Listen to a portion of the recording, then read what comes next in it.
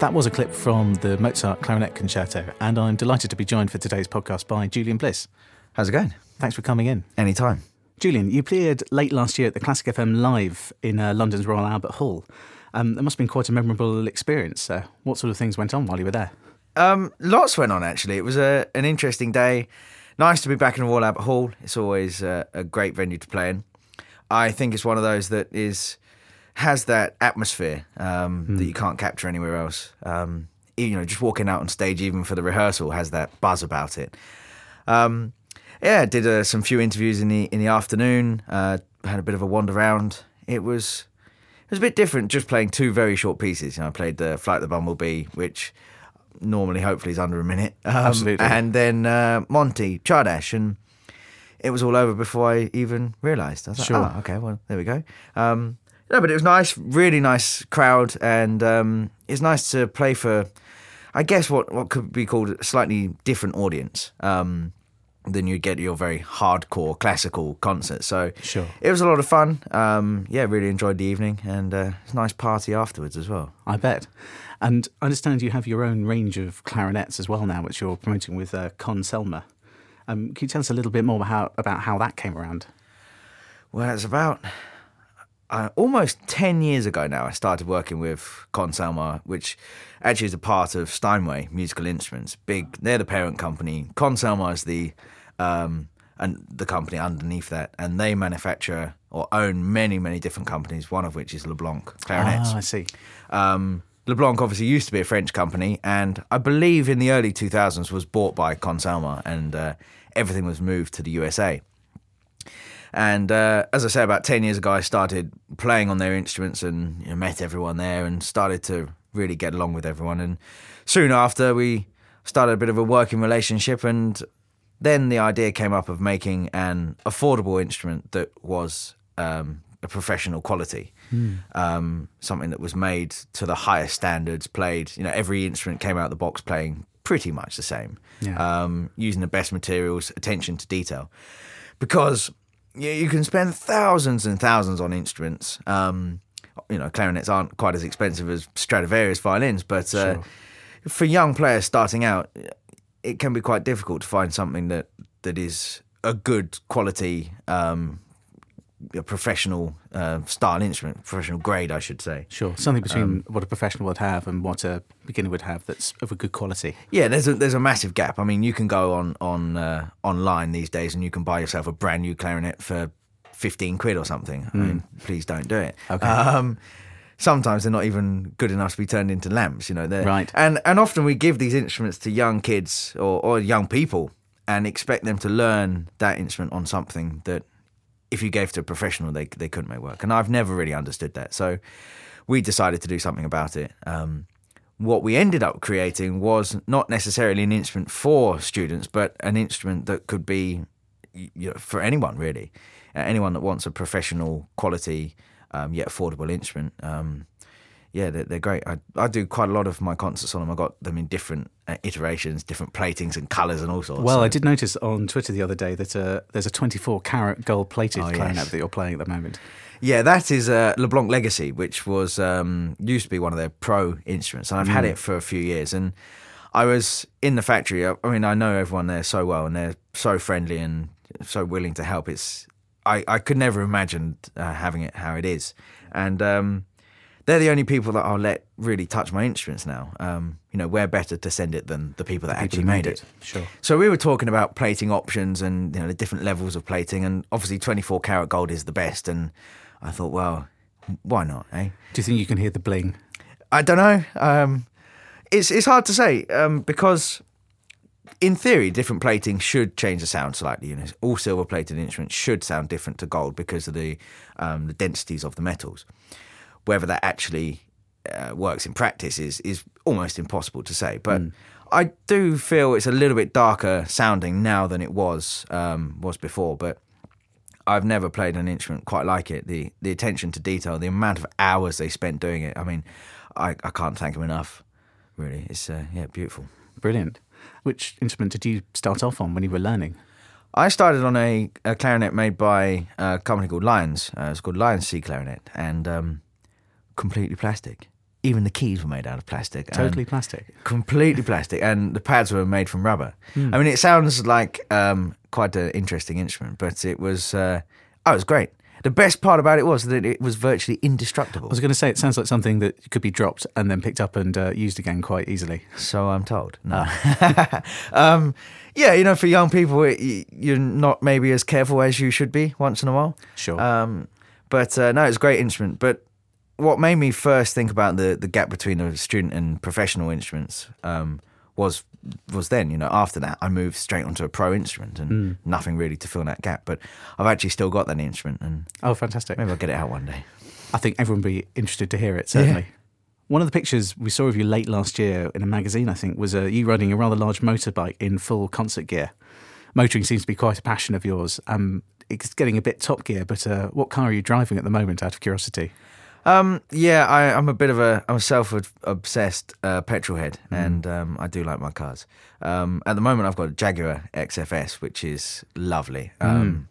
It's for a lot of concerts, I have to drive sometimes the length of the country, and it's nice. I can get in, and it's quiet and comfortable. Really amazing sound system, and yeah, it's a really comfortable car. Before that, I had a Noble M12, which was I guess what you could call a race car for the road. I did a lot of track days all throughout the year in it, but I thought, maybe it was time to be sensible for a year or two. A year or two, yes. It won't last long. No. We heard a clip at the start of the podcast from your Mozart recording from last autumn. Have you got any more recording plans or releases for this year? Well, recording plans, there's always various things. I kind of feel sorry for you guys here, because I'm always coming in and saying, I want to record this, I want to do this, and it's That's even fine. for myself, having to come in and trying to organise everything and decide who you're going to do what with. The Mozart and Nielsen was a big one for me, given that is the most well-known piece for clarinets, and Sure. I've never recorded it before, so it was a big moment, and we all decided to do it live. Some people thought I was crazy. Maybe I am. But no, I think in a live recording, you get something different that you just miss in a studio, no matter how hard you try. Yeah. Yeah, there's a risk, but It's more exciting and oh yeah, maybe leads to a better recording, you'd hope, at the end of it. what's the worst that can happen, eh? Well, what is the worst thing that's happened at a concert, out of curiosity? The worst thing that's ever happened, I think I've broken a reed during a concert. You try and minimise the chances of things going wrong. Actually, it was in a Mozart in Italy, I believe, Stresa, and it was all going very well. And in the first movement, there's one particular part where everything stops after a small cadenza.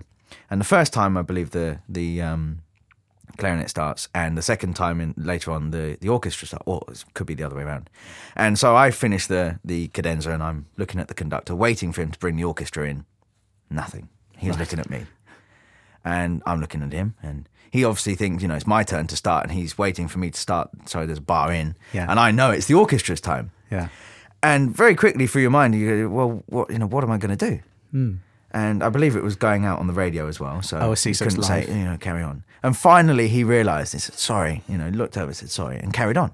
And throughout the rest of the concerto, once in a while, he'd lean over and say to me, I'm really sorry about that, whilst we were still playing. And it could very easily get to you. You could be like, oh, was I wrong? Was he wrong? What's going on? But if something goes wrong in a performance, you just have to forget about it. It's done. Sure. You can't change it and just carry on. But I didn't worry about it. It was more fun than anything else. And it seemed like forever, but it was only 10, 15 seconds or so. I'm sure it could pass off as a dramatic pause. Oh, exactly. That's what we told everyone. You're probably most well known for your classical recordings, but you've also got a number of jazz projects on the go as well. Could you tell us a little bit about those?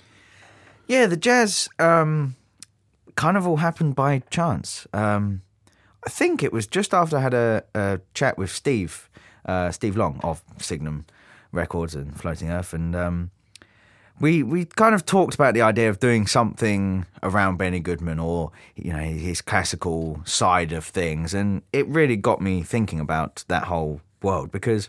Yeah, I'd always listened to jazz as a kid, and even now I listen to a lot of jazz, but never really considered getting into it. So, on a whim, I thought, well, okay, I want to start my own band. And it's a lot more difficult than that. I wish it wasn't, but I'm sure. put together a band of some of the best and very experienced guys in London. And it's still a really steep learning curve. There's still so much to learn. But I've learned so much from those guys, touring and playing and just listening to what they do and hanging around and seeing how it all works. It's been a real eye-opener to music in general. And I always think as musicians, we shouldn't be limited to playing classical or playing jazz or even categorizing things as being classical or jazz. It's good music, and that's what I want to play. That's the main thing. Do you think there are any big differences between recording classical music and recording jazz, for example? Well, jazz to me, since we did the recording, we did it in the studio, and then we've done more and more live recordings. Well, to me now, we sound different to our recording, but that's only natural. As time goes on, you kind of gel, if you like to coin a phrase. And so I think we'd like to make another recording, but this time definitely live. Right. A live album, jazz, it's sometimes nice to have the involvement of the audience, whereas in classical, you try and keep everything very quiet, and you can let your hair down a little bit in jazz. So it's a lot of fun. So I hope there's more to come in the future on the jazz side.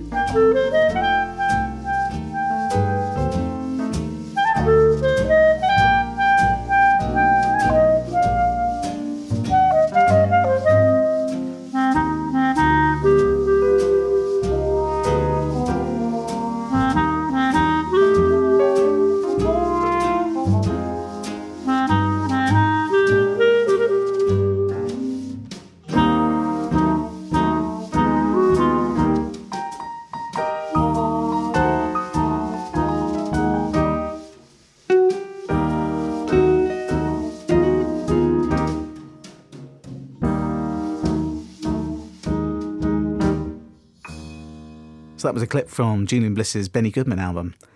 Julian, you started your career quite young, didn't you? Yeah, I started playing the clarinet 21 years ago. I started when I was 4.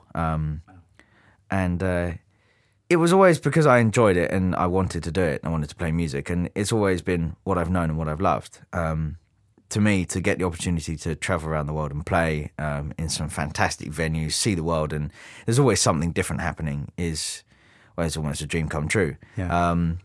But I really don't know what else I would be doing. I'd like to think if I wasn't playing the clarinet, I would still be involved in music in some form. But you don't know. Maybe a racing driver or something. Do you find it annoying at all that many people think you were a winner of the BBC Young Musician of the Year? Yeah, I get told that a lot. They say, "Oh, congratulations." For what? But I suppose it's nice to be given an accolade that I never took part in. But it's a lot less work. Oh yeah, definitely. No, it's funny how a lot of people assume that. I did do a couple of rounds, and then decided that I wanted to go a slightly different direction, build it up slowly over time, rather than sometimes with competitions you suddenly are in the public eye. Yeah. And to me, it was always. This career was something I wanted to last forever. So you'd rather get it right and work on it? Yeah. Take my time, pace myself, and that's definitely what my managers back then really wanted me to do. I was always pushing to do more and more, and they were saying, "No, you got to take it easy almost. You got to pace yourself." But no, Young Musician is a fantastic competition and fantastic vehicle for young musicians to get out there and play. Yeah, I suppose it's nice to be told I won it, but I didn't. Finally, just it'd be good to talk about, you've got a new disc coming out with Signum later this year with Ailish Tynan and Chris Glynn. Can you tell us a little bit about the repertoire on that disc? So, how the whole project came about is that I met Ailish. We were doing the opening concert for the Proms one year, and it's live on BBC Radio 3, and we were asked to play Shepherd on the Rock.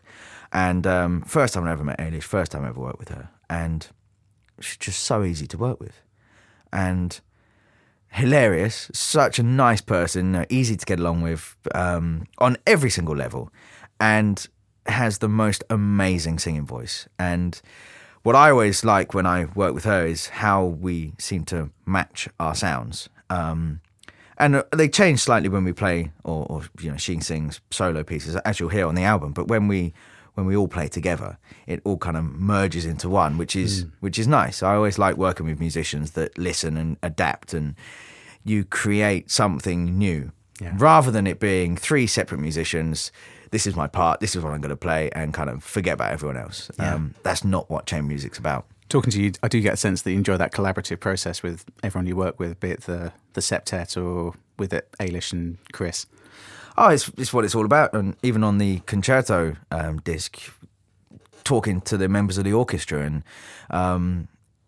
it's music as a social thing. So if you're going in there single-mindedly, that this is my part, this is what I'm going to play, well, you're missing the point to me. Everyone's supposed to play together, and you can create something quite special if everyone listens and everyone pays attention and reacts, and is very active as well.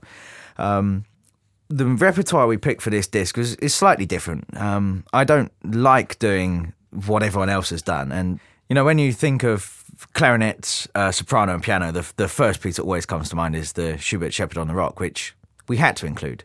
There are a lot of other pieces on the album that actually have never been done in this iteration before, as far as I'm aware. We made a new arrangement of Strauss Alphorn and of Morgan.